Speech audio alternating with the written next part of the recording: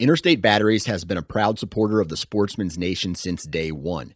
They offer just about every battery under the sun, from car and truck batteries to batteries for your trail cameras and rangefinders. Select retail locations even offer cell phone repair and cracked screen repair. Find a local retail location at interstatebatteries.com. Interstate Batteries, outrageously dependable. You're listening to the Average Conservationist podcast, brought to you in partner with 2% for Conservation. 2% for Conservation's mission is to create an alliance of businesses and individuals that ensure the future of hunting and angling by committing their time and dollars to fish and wildlife. 1% of your time plus 1% of your money equals 2% for conservation. 2% helps businesses and people pair with conservation causes to support things that fit what they care about. Whether you're into fishing, hunting, or just getting outdoors, 2% can help you not only start giving back to wildlife, but get certified for it. Getting 2% certified means you've made the same commitment as popular brands like Sitka, Stone Glacier, and Seek Outside in giving at least 1% of your time and dollars back to wildlife. But it's not just for outdoor companies. Breweries, contractors, coffee roasters, and even piano repair companies have earned 2% certification and stand out as leaders in their community for doing so. Businesses that are committed to conservation deserve your business when you shop. Learn more about 2% for Conservation at fishandwildlife.org. That's fishandwildlife.org.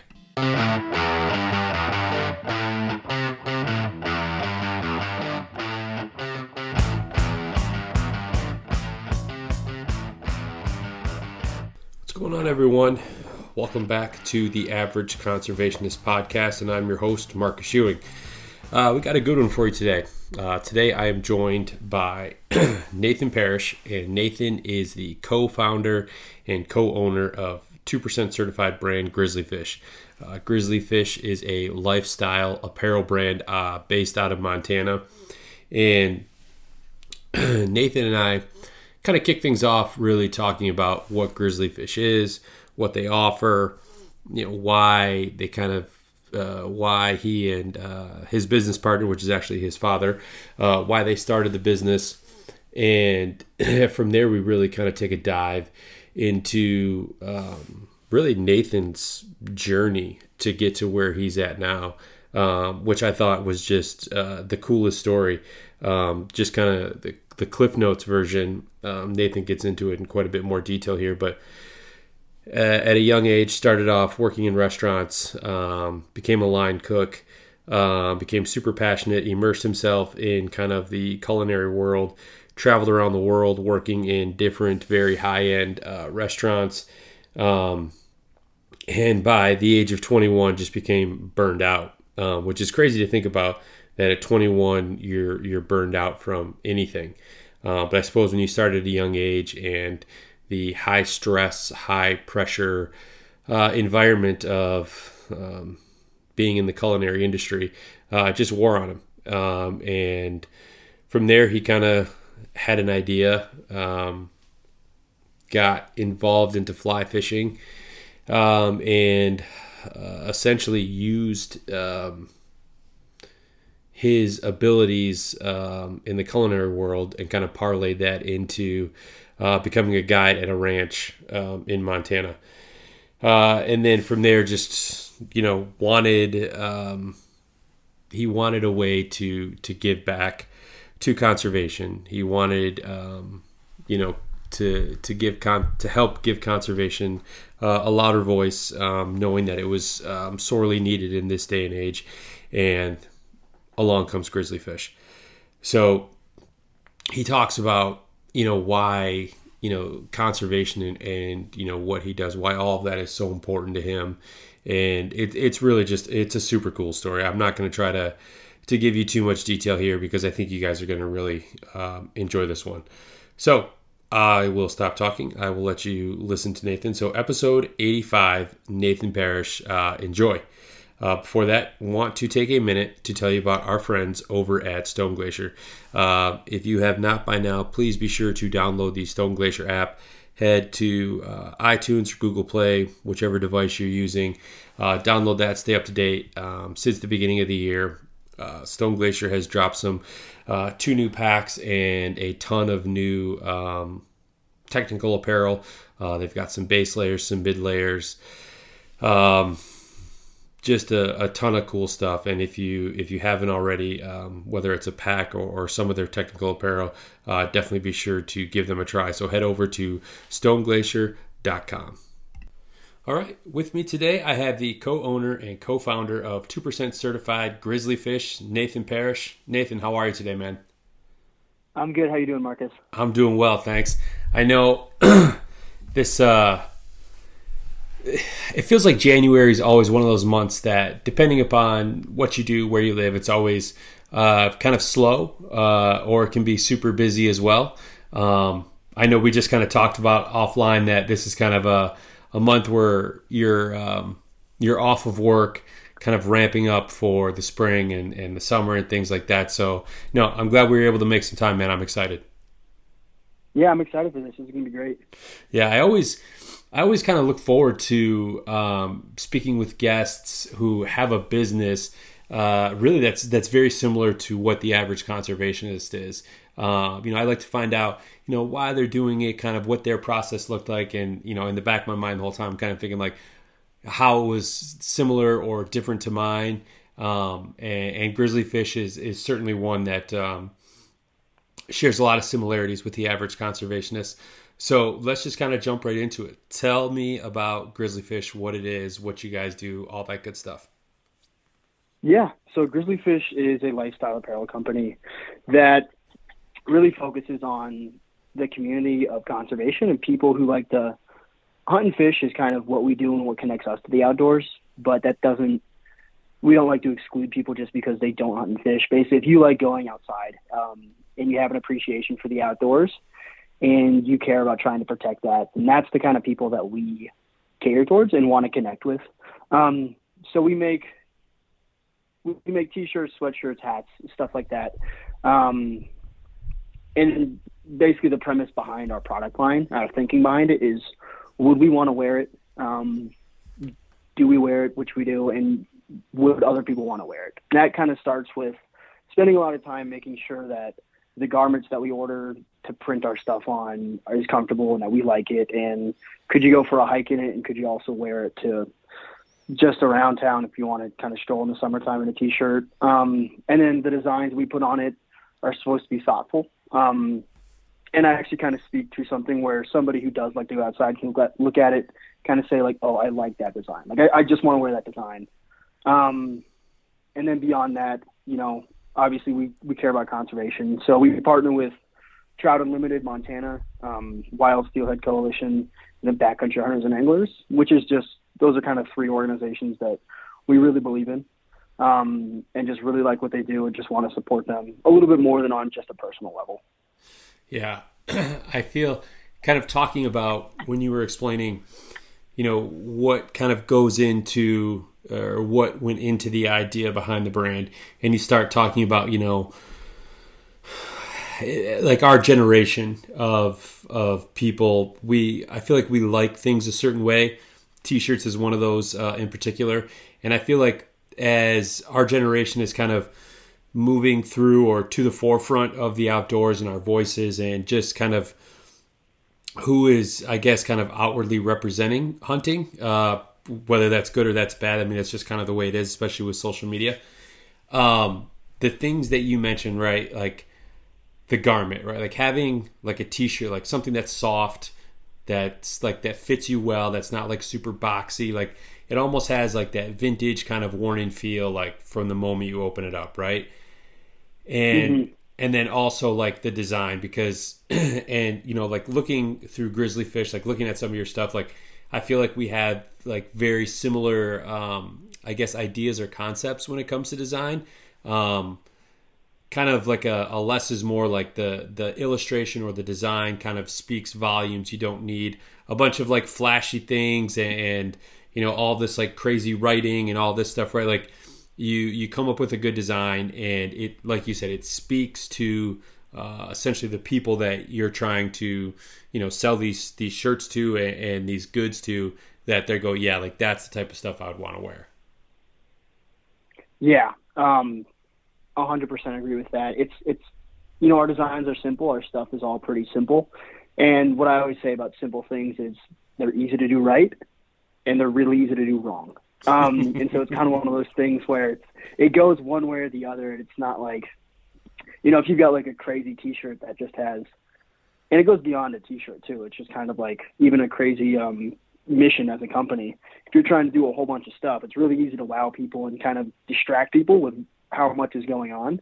But then at the end of the day, if something is done well and it's simple, then it's just like no frills. You look at it, you know what you're going to get, and then either you like it or you don't. And I just really appreciate kind of things that are simple but done well. Yeah, I kind of when you kind of put it, when you frame it like that, I think of it as like eating a piece of, like cooking a steak, right? Like you don't need the onions and the mushrooms and the sauce and all this stuff.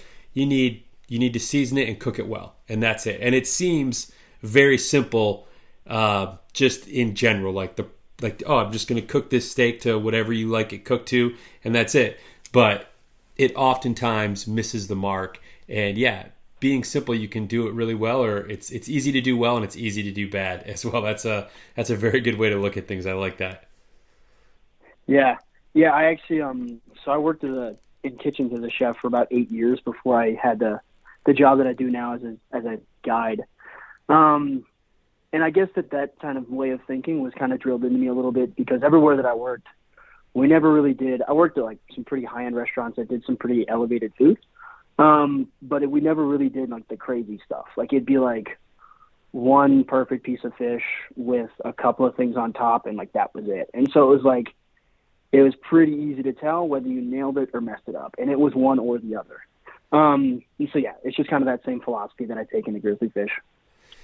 So I'm going to come back to your previous line of work, but so the idea for grizzly fish, where did that come from? I mean, how did you come up with the idea? So as far as like having something beyond what I did for work, because for years and years it was just being a line cook, and then it was just being a guide, which you don't make an incredible amount of money doing either of those things. I mean, you get by just fine, but there's definitely a little bit room for a little bit more income there. Sure. And so I kind of always wanted to do something just a little bit more, like go home and kind of be engaged in my own thing and not just like go home and get ready for my next shift and then kind of fall into that rut. And this was something that's kind of been on the back burner in the back of my mind, but I never knew what it was for like 3 or 4 years. And I was just kind of like, and then, I'd like go online and be like, I don't want to do any of these things that people say you can do for extra income. And honestly, I knew one too many people who were just like me, didn't have any like real qualifications. Because, you think of like, all right, I'm going to start a business. Like nobody tells you this, but you just kind of think they went somewhere and somebody told them they can do that. Or like they have a certification that, no, if you start a business, it's just because you decided to start a business. And there's a difference between people say, I'm going to go do that, and people who wait around for somebody to tell them they should. And so it just seemed like something that I had a handle on. It seemed approachable to me. It seemed doable. And so I said, like, why not just do this? Because also with getting into the outdoors and really learning about conservation and how much conservation needs a voice right now, I was like, that's perfect. I can make a company, center it around conservation, cater towards people who care about this stuff as much as I do, and just kind of boost that movement as much as I can. And I just felt like I would have much more of an impact having a company that was a part of that community as opposed to just being a single member of that community. Yeah, no, that's a great reason and an approach to take to wanting to essentially make a difference, right? Because us as individuals, right, there's only so much we can do. There's only so many places we can volunteer, so much time that we can do. But when you create something like grizzly fish and you can bring other people in, it helps spread the message. Maybe there's people out there that are buying grizzly fish that, maybe they just like camping or backpacking or hiking or whatever it is, and they've never really considered, the hunting or the angling side of things, right? But, they come across grizzly fish, they like the mission, they like the gear that you're offering, and then, they start to do a little bit of their own homework and maybe they seek out some friends who hunt or fish, and they're like, hey, maybe I'd like to give that a try, right? So it's just kind of this expansion that can be created through something like this, and in the process, raising money for conservation all the while. It's just a great kind of what's the word I'm looking for? It's a great vehicle to use to help spread that voice that you mentioned. Yeah. And that's absolutely how we tried to build the company. It was supposed to be, maybe you've never seen our stuff, but you hear about us, like word of mouth, and it's like, hey, this is what that company does. And just because of that, you're like, well, that's cool. I want to support that company and I want to be a part of that community. Or maybe you don't know anything about us and you see our stuff before you hear about us, and it's like, oh, well, that stuff looks cool and I want to wear that. And so it's kind of like, it's supposed to be clothes that you want to wear that go to a cause that you want to support. And so it's kind of supposed to be like a double threat.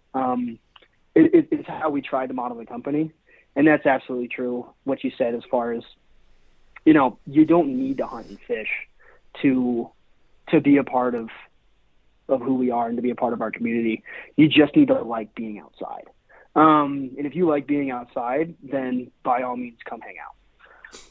Yeah, no, you're absolutely right. It, I tend to think of, at least myself and I guess the group of people that I, recreate with outdoor, whether it's hunting or fishing. I mean, I like to do a ton of other stuff aside from those two things outdoors. Yeah, the more the merrier, because it's I've said this repeatedly over the course of the podcast is, the experience and the enjoyment that you get from being outdoors and shooting your first animal, catching your first fish, catching a fresh line, whether you're skiing or snowboarding, hiking up to a peak and taking in that view for the first time. I mean, you can't really put that experience, those feelings into words. So yeah, try to get as many people outside and enjoy these beautiful places. Mm-hmm. And a lot of people, there's no reason to think necessarily that it needs protected or that it needs a voice. The outdoors is what I'm talking about. A lot of folks just think about it as like, it's always been there. It's always going to be there the way that it is. And obviously everybody knows, or not everybody knows, but it's not exactly a secret that the outdoors is already very, very, very different than it was at any point in the past, really. So like a lot of my guests and a lot of my clients that I get to take out as a fishing guide are never evers. They've never fly fished before. They've never caught a fish. They've never seen one in person, alive, that is. And we go out, and so I get to be there for a lot of people's first fish, which is, it's just like the best moment, and I get to experience it all the time. And a lot of folks are just like, this is amazing. Like, I've never been outside. I've never been fishing like this. I've never gotten to experience this.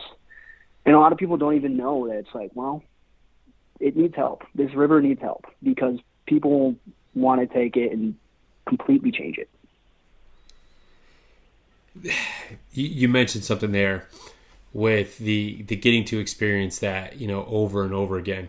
And I mean, if you think about just your average outdoorsman, outdoorswoman, whatever the case, how many times do they get to they get to personally experience that one time, that first fish or that first animal, but then, being kind of on the outside looking in, like, of being with someone who gets to experience that first harvest, that first catch, whatever, maybe a handful of times, if you get enough people out, maybe a significant other, maybe your kids, but maybe a buddy or something like that.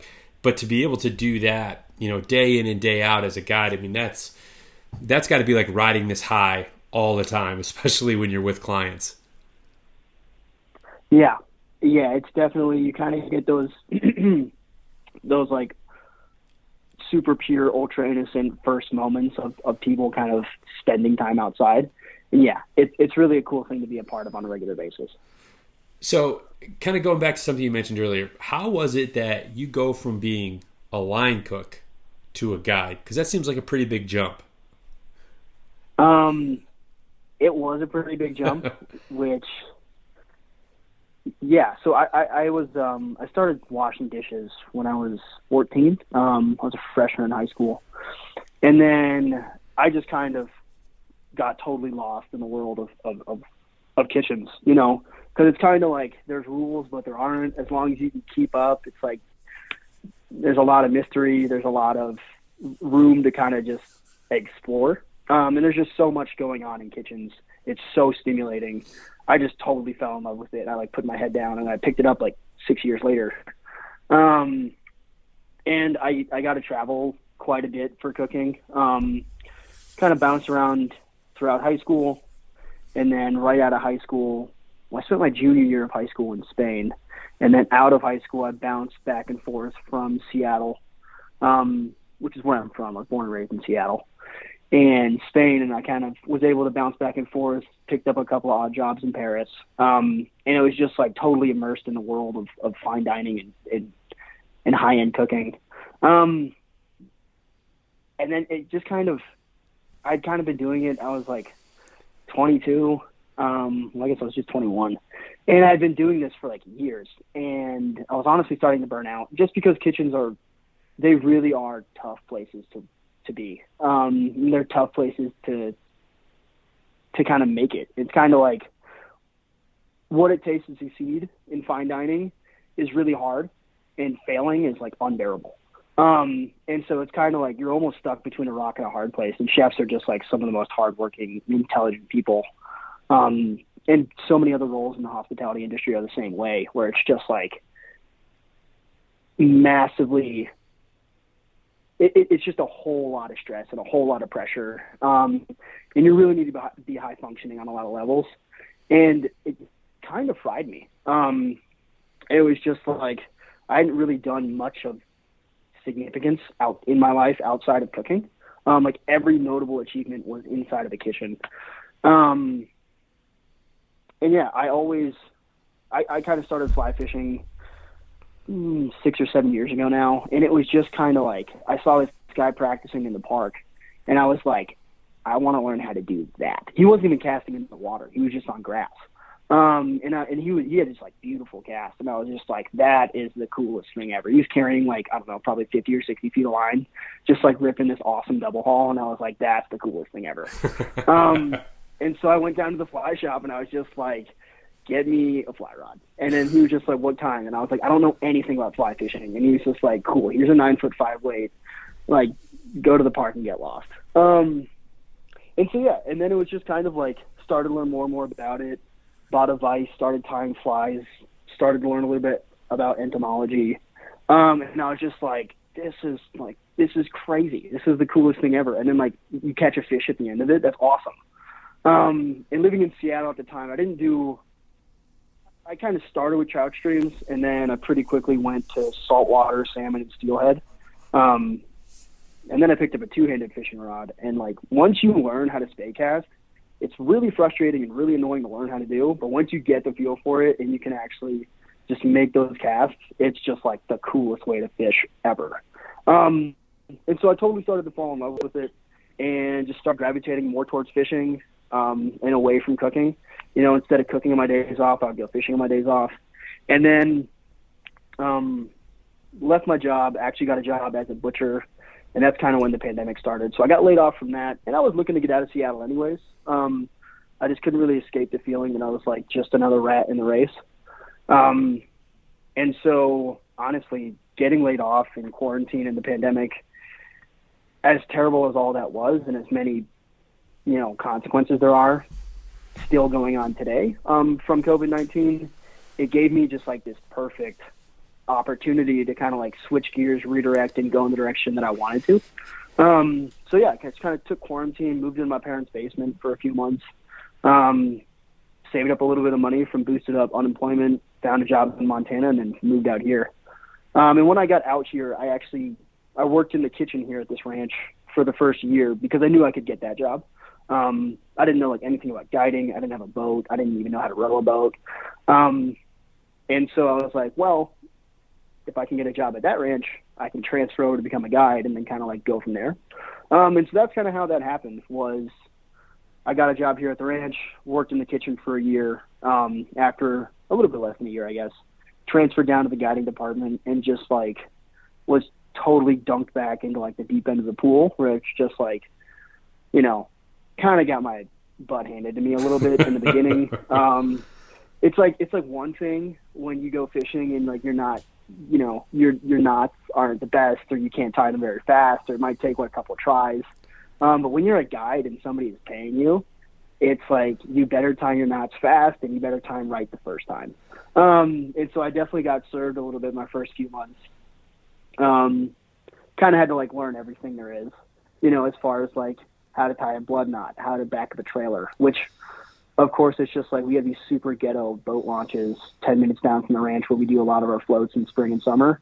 And there's just like all of my bosses and all my friends are watching me back up a trailer for the first time ever. It took like 10 minutes to go 5 feet.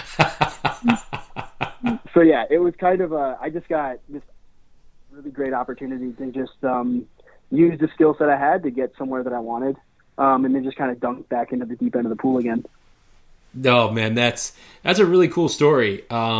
It's not often you hear someone at age 21 getting burnt out, right, from what they're doing. But, you know, if you look at that, you know, starting, you know, probably in the kitchen when you were, I think you said 14.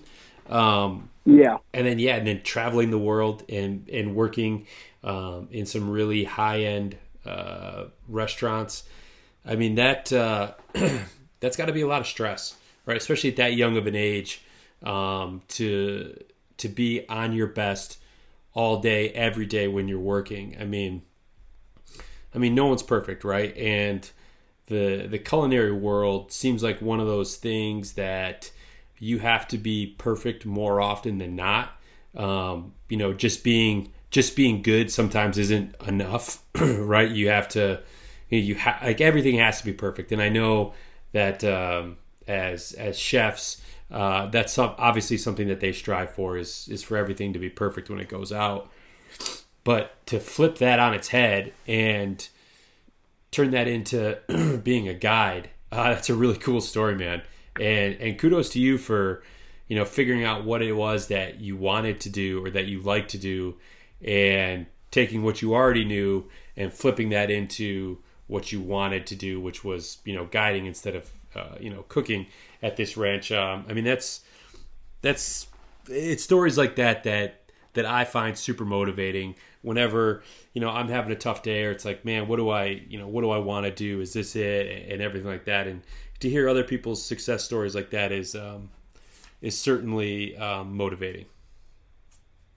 Yeah, thanks. It's kind of just like this perfect opportunity where I was just like, that is exactly how I can do what it is that I'm trying to do. Because for like months until this job came up, it was just kind of like, how in the world is this going to happen?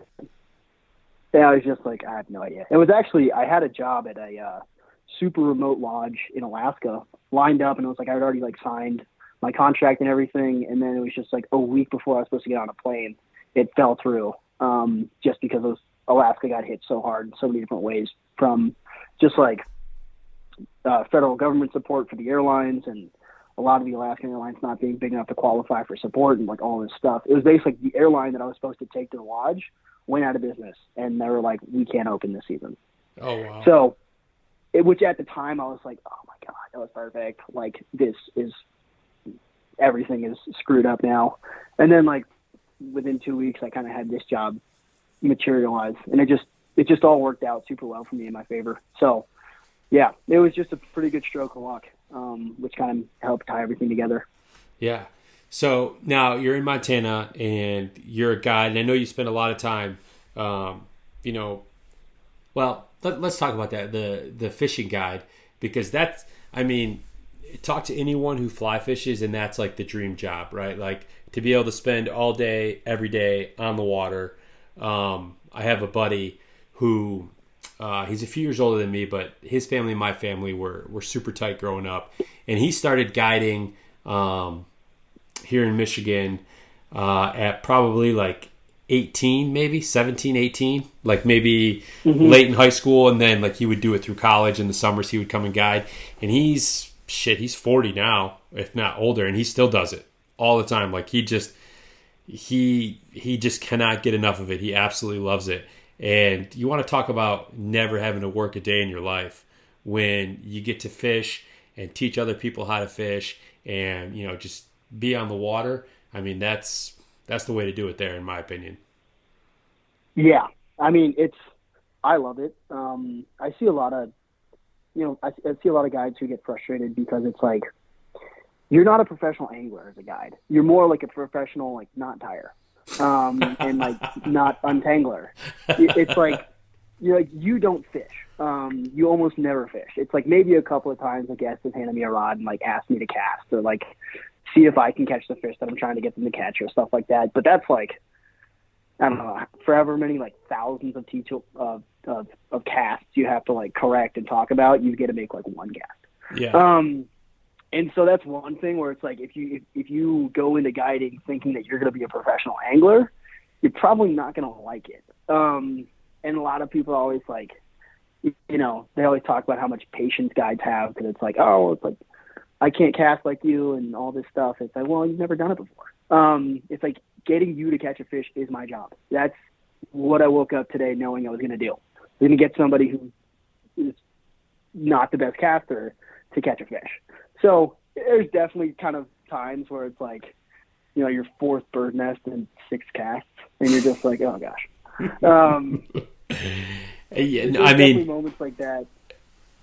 Absolutely, it's kind of like I look up and we're in the creek and there's mountains around, and that's my office. So no, I think it's a great job. I love it. Yeah, and you're absolutely right with the patience thing because I've been on some guided fly trips before. I actually took my wife for my 30th birthday. Got me a surprise like fly fishing trip to Colorado. Like it was for me and 2 of my friends. So I brought my brother-in-law and my buddy, and we like stayed at this dude ranch, and we like got a guide through there, and they had never fly fished before. I had done it enough up to that point where I felt confident in going out, right? And mm-hmm. We show up the first day, and I've only ever fished dry flies. That was just what I know. That's all I'd ever fished. And we show up, and it's like early June, so there's still a ton of runoff. Water's like chocolate milk. And our guide's like, you boys ever fished indicators? And we all kind of look at each other like, and they, my buddies look at me, I'm like, nope. And it was a super cool experience. So for 2 days we fished indicators because everything was so washed out. And it was awesome. But I don't know how many times, especially my buddies, that he was like getting them untangled and tying knots, and like he never looked like he was bothered the least bit, right? Like he was just this old timer who, he loved to fly fish, and he loved like taking other people out fly fishing, and like never got frustrated, never had a bad word to say. If fish would get off or would get tangled, he'd be like, "Hip, hand me the rod, hand me your line, and just a super cool guy. I mean, like a year later, I was out there by myself, and I wanted to fish, and I didn't want to spend. I had like a day to fish, and I didn't really want to spend the time of trying to locate a spot and like learn the water. So I was just like, hey, I'm going to call this guy. So I called him up, before I went out, and he was like, yeah, absolutely. Like we'll go to this public water that I can guide on. Long story short, we get to the end, and this is going back to what you talked about with you maybe get to take one cast. So he was like, I can't guide you in this part of the water. He's like, so after 4:00 when we're done, he's like, we'll go slide over there and we'll fish over there. He's like, but if anyone asks, like you and I, we're just fishing together. I was like, all right, cool. So we're like essentially sight fishing in this spot, and he knows what to look for, and I vaguely do at the time.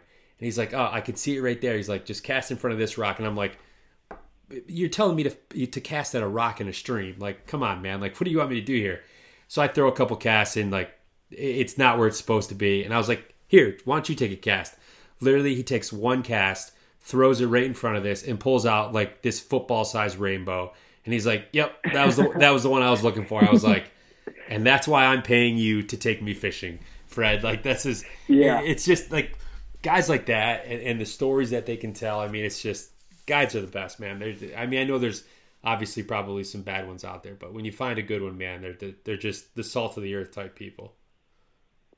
Yeah, and I mean, there's moments like that. It's also it can go the same way for your guests, your clients. It's like sometimes you can have just really awesome people, and it's just like the best day ever. And then, sometimes, unfortunately, people have expectations that are a little bit challenging to meet. But yeah, there's a saying, if you don't want your guide to catch a fish, don't hand him the rod. And it's like, especially because, like, I'm willing to bet that rock, more than not, when he goes to it, is holding a fish. It honestly might be that fish. Because fish can be like, they can kind of really fall into patterns. But it's like, you fish the same water, you really get to know like what you're working with.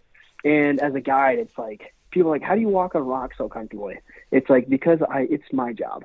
It's like I spend hours a day standing and walking on rocks. But no, I had a really funny kind of moment where it was this fish and he was holding like right up underneath a couple of boulders. And so it's kind of like really like swirly, bubbly water. Yep. And so we could walk almost right on top of him. And just because he was holding in like this little pocket of calm water surrounded by so much turbulent water, we weren't going to spook it. Because it's like there was so much going on down there, he couldn't really see us. And so it was kind of a tricky fish to catch as far as like you had to put the cast in the right place, you had to make the right mend. But if you got the drift right, we were going to catch that fish. And I knew it. And so I had this lady, and I forget if she had ever caught a fish before, but she had definitely not been fly fishing too much. And I think she had never caught one before because she was just kind of amazed at everything that was going on in fly fishing. And so we're like right there. And I mean, this fish is like barely over the rod tip. Like it's right there. And I think we put like 20 or 25 casts in there, but I knew we were not going to spook this fish. And so I was like, we can stand here all morning until we catch this thing. And then after like, I don't know, like a good bit of trying, she kind of turns to me and she goes like, you catch it. And I was like, no, we're not here to watch me fish. Like, we're here for you to catch this fish. And she's like, no, like, I'm not upset. I just kind of want to see the fish get caught. And I was like, all right.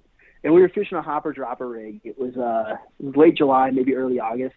So we had this like tiny little dropper and then a pretty good sized grasshopper. It must have been August because there was a grasshopper on. And anyways, it's like kind of like riding a bike. Like if you kind of have practice, like making those high stick mends and making those high stick casts, it was like the fish was a layup. And so I put it in there, make the mend I was talking about. And then sure enough, like first cast, like right off the bat, comes up, smacks the hopper, set the hook. But the thing that I wasn't expecting was a different fish took the dropper at the same time. Oh, wow. And so she just like handed me this rod, said like, I'm not mad, I'm not upset, just like you catch it. And then just like one cast, lifted it up and just like landed 2 fish on the first cast. The old and double I was up. like, yeah, I was like, I didn't see that one coming. I saw the one coming, but I didn't see the double up. So yeah, it's kind of, and the thing is, she was like so excited. Like she was just like, that was the coolest thing ever. And so yeah, it's definitely moments like that that make every knot or whatever it is you got to untangle like totally worth it. So let me ask you a question, because I've asked this to a few people who do guiding. Who are better, I guess, clients, men or women? Well, no. 100%. I don't know if I really asked that right, but I think you know what I was asking. Is that when it comes to, and this is what I've been told, is when it comes to, teaching them, like especially like with indicators, like when to set the hook, where to cast, how to cast, that women far exceed what men can do, because men are afraid to look stupid. They don't they think they know what they're doing, even if you tell them and they don't know what they're doing, right? They just, like with indicators, like any time that your indicator doesn't, makes a funny move, right? Like set the hook, like it's probably a fish kind of thing. And, men won't do it, right? Because, no, that wasn't a fish. I know what it would look like. And they follow instructions way better than men do, I guess is what I'm trying to say.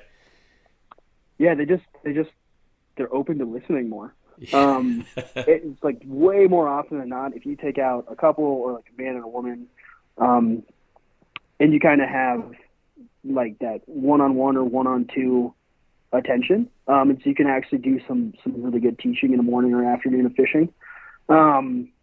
Women almost every time come out better anglers, or at least having caught more fish, just because they listen to their guide. Yeah. We have a saying here at the ranch, and it's teach a woman how to fly fish, and she'll start to listen to you. Teach a man how to fly fish, and 10 minutes later, he'll act like he invented it. And it's just like, it's so stereotypical, but it proves itself to be true time and time again. Men just like, I mean, same thing. Like, what, men get lost more because they don't want to ask for directions? They catch less fish because they don't want to listen to their guide. I don't know why, but it's something that proves true more often than not. Not all the time. I'd say, like, probably our best client at the ranch, he's been here quite a few times. He brings, like, a notepad fishing. And, like, he's going to ask you the difference between your hopper and your dropper length and why it's 20 inches as opposed to 16 like last year. And so, like, he is, like, the best client ever. It's crazy. He literally brings a notebook and, like, writes down everything, like tippet size, length, size of your flies, everything, color patterns, and different watercolors.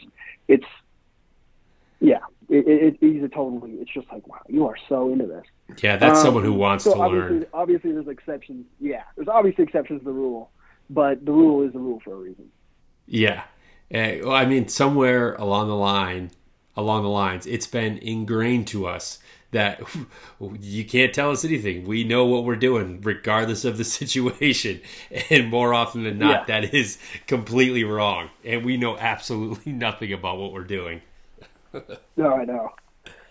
So, kind of sticking with the outdoors and transitioning a little bit here.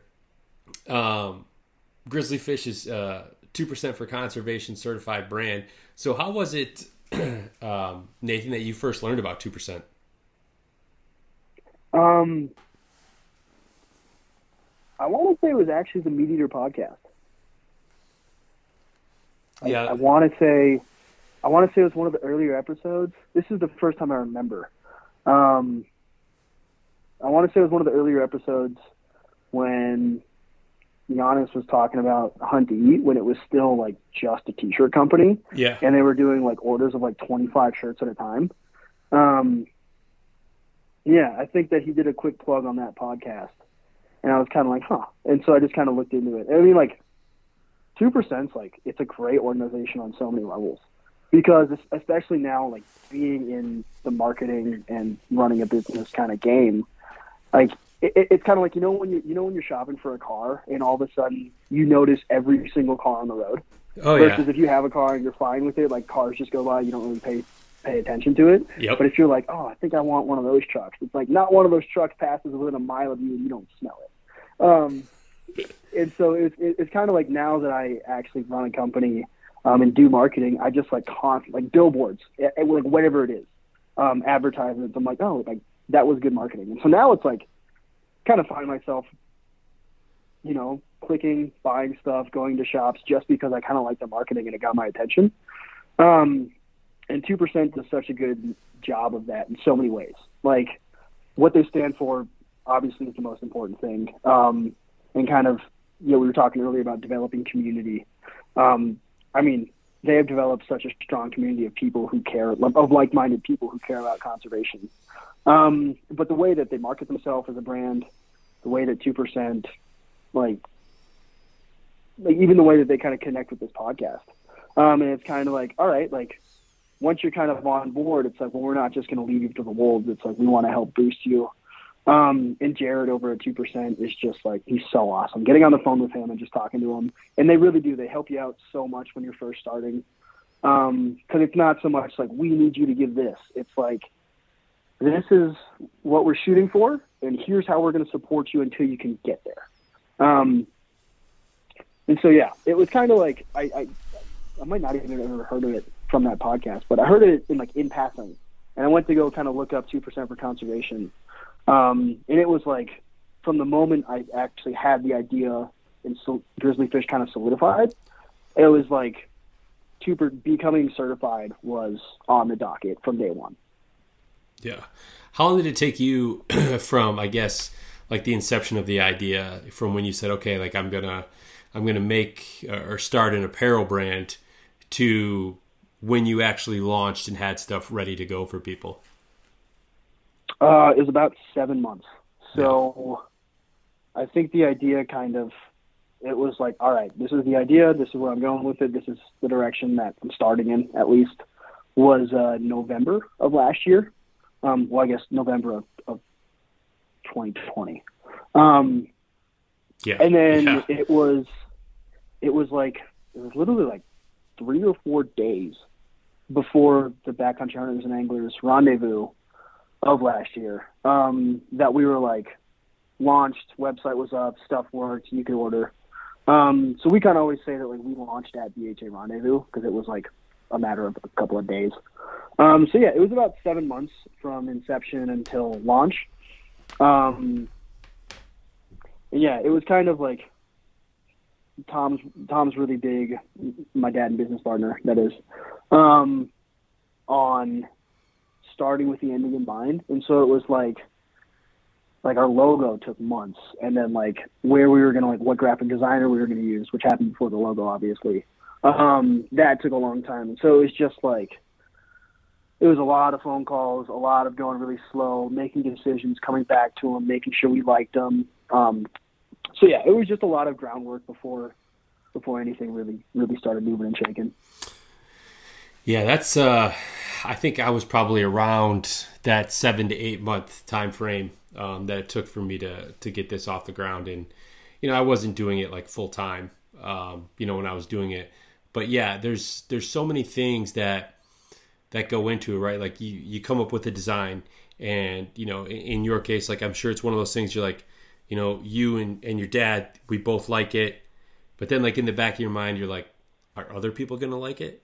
I think they're going to like it. Mm-hmm. I hope they like it. Yeah, they're going to like it, right? You're almost like talking yourself into what the, how it's going to be received by the people that you're trying to sell it to. And that, for me, that's the scary part, right? Is I think this is a real, like, I would wear this shirt, and if I would, other people would, kind of thing. Like, you almost have to be like a bit narcissistic when you're coming up with something. You're like, yeah, I like this, so other people will like this too. And I've certainly been way wrong on some of the designs and shirts that I've released, where I thought they were going to be like home runs, and they just don't do as well, right? So you're always kind of tweaking things a little bit and trying to figure out, what your customers, what they really kind of gravitate towards and what they really like. Yeah. And that's, that was a big thing kind of. So when we started, thank God that my dad the way that my dad became my business partner was, I had this idea. He was not a part of it at all. I just had this idea that I was going to do something, and my uncle actually runs a small chain of bakeries in North Carolina. And so I was going to call him up just for like some simple advice. And my dad was like, what are you calling Uncle Jack for? And I was like, oh, I'm starting a company. I want some advice.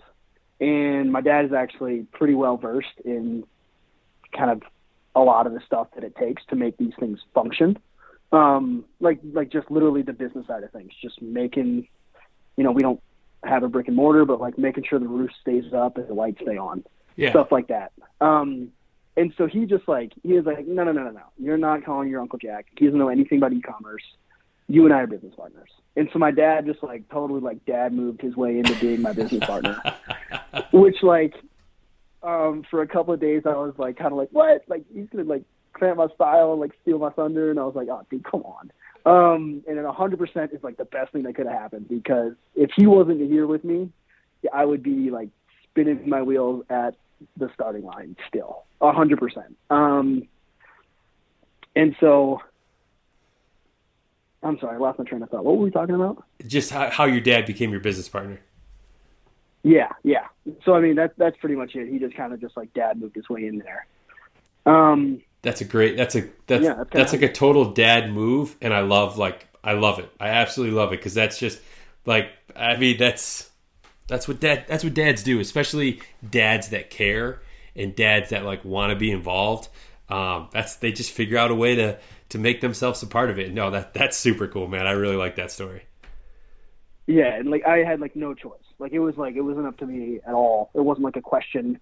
It wasn't like, call me tomorrow and see what you think. It was like on that phone call. He just told me like that was the way things were now. And I was like, all right. So what all are you guys offering at Grizzly Fish? Yeah. So as far as actual goods and products, we've got a line of trucker hats, a couple of different styles. We've got like your classic mesh back and then twill back if you like kind of a more full hat. A bunch of different T-shirts, different sweatshirts. We've got drinkware, so like kind of insulated mugs and stuff like that. We've got a small line of beanies, which was kind of just an experimental, like are people going to be into this sort of deal? Yeah, and then we got a gift basket option. So if you want, they were, we tried to push them kind of through the holidays, but they weren't just for any gift.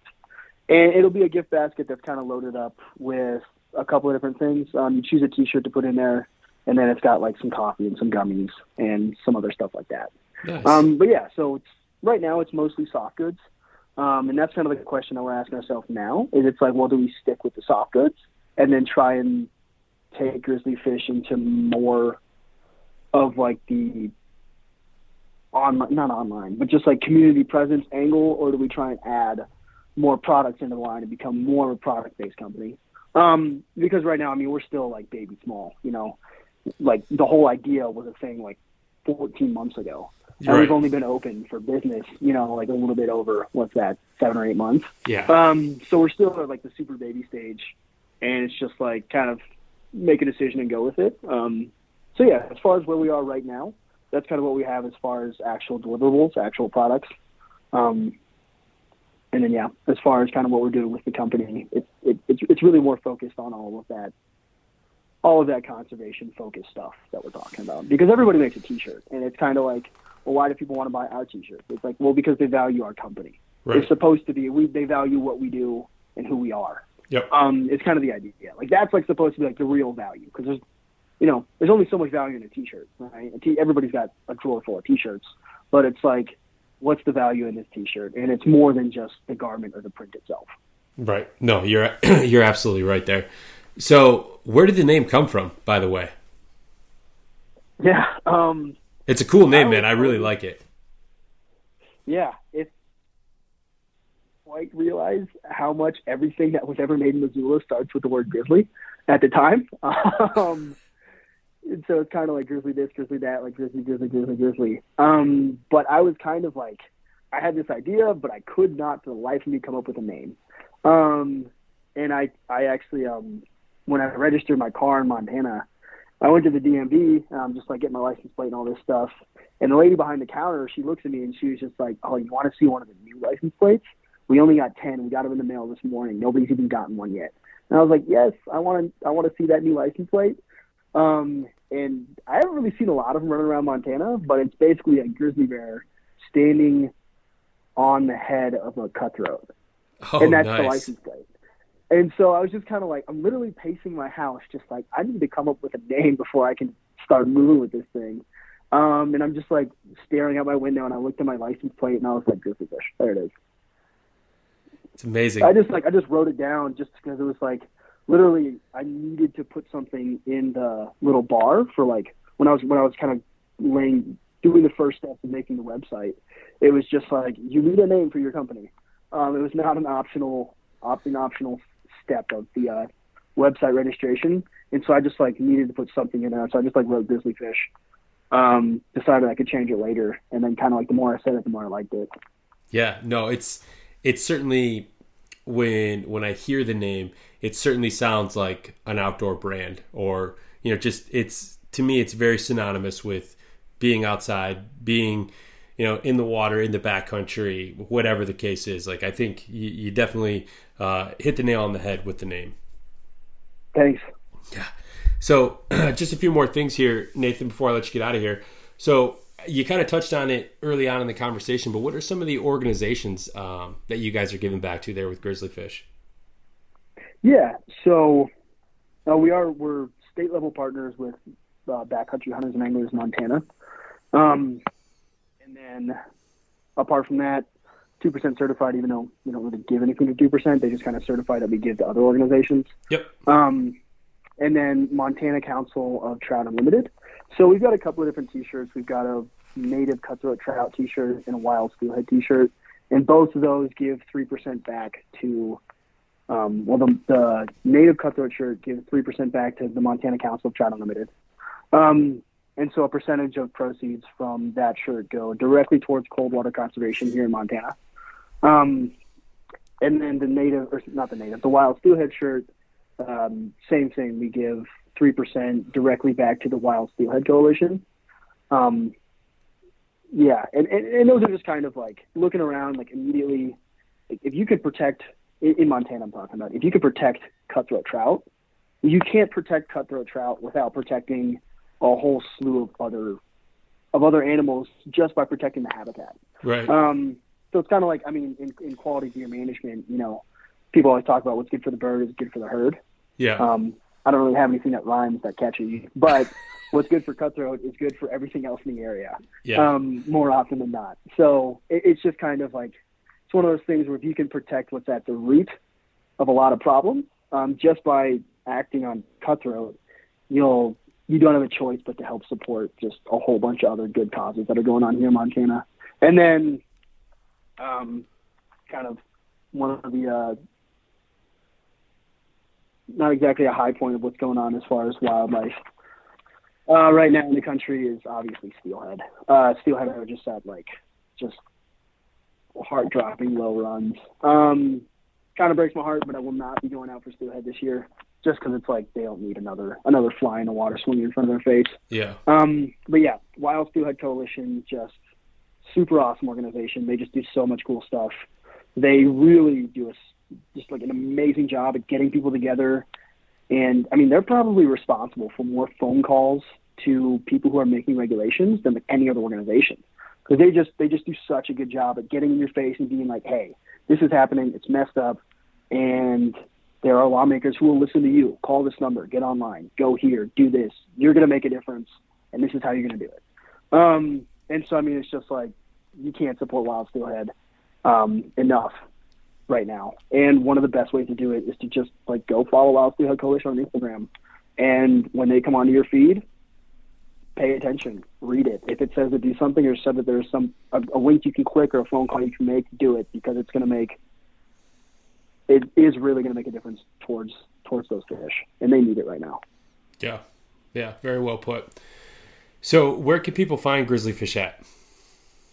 Yeah, so most of our handles is going to be Grizzly Fish Outdoors. So we're on Instagram at Grizzly Fish Outdoors, grizzlyfishoutdoors.com, and we're also on Facebook at Grizzly Fish Outdoors.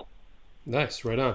Well, hey, one more thing here, Nathan. I know that, being a guide throughout the course of the year doesn't leave you necessarily with a lot of free time. But is there any big trips or anything like that you have planned for this year that you're looking forward to?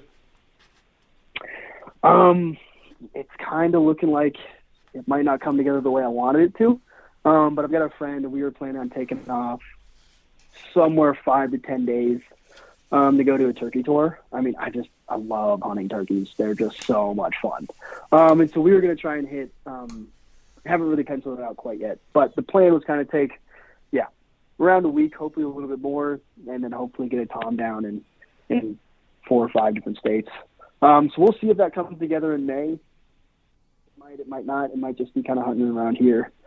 And then aside from that, nothing too big on the table yet, but definitely in the middle of the application season right now, just kind of trying to look at what's going on, where are my points. Maybe put some together out of state, maybe just kind of stick around. I mean, there's no shortage of good hunting in Montana, so yeah, plenty of good stuff to get out and do.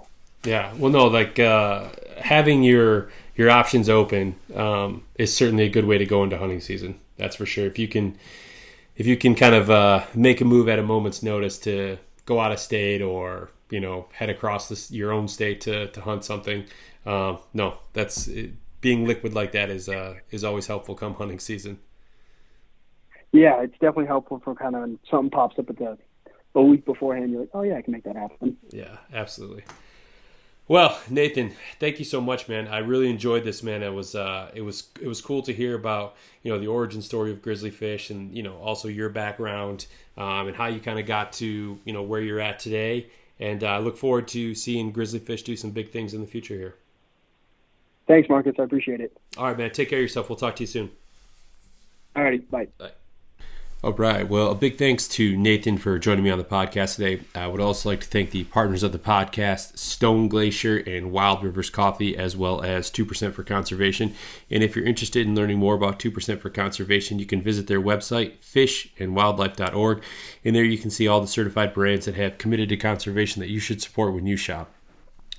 I also encourage you guys to give 2% a follow on social media, where they're going to post only positive, conservation-driven content, so you'll certainly enjoy that in your feed on the daily there. So again, if you'd like to learn more about 2% for Conservation, you can look for them online on social media or at fishandwildlife.org. Thanks for joining me this week, everyone. Hope you enjoyed the episode with Nathan. If you get a chance, be sure to check out theaverageconservationist.com, where you can check out all of the podcast episodes, as well as pick up some cool apparel as well. So, as always, stay safe out there, and remember that conservation starts with you.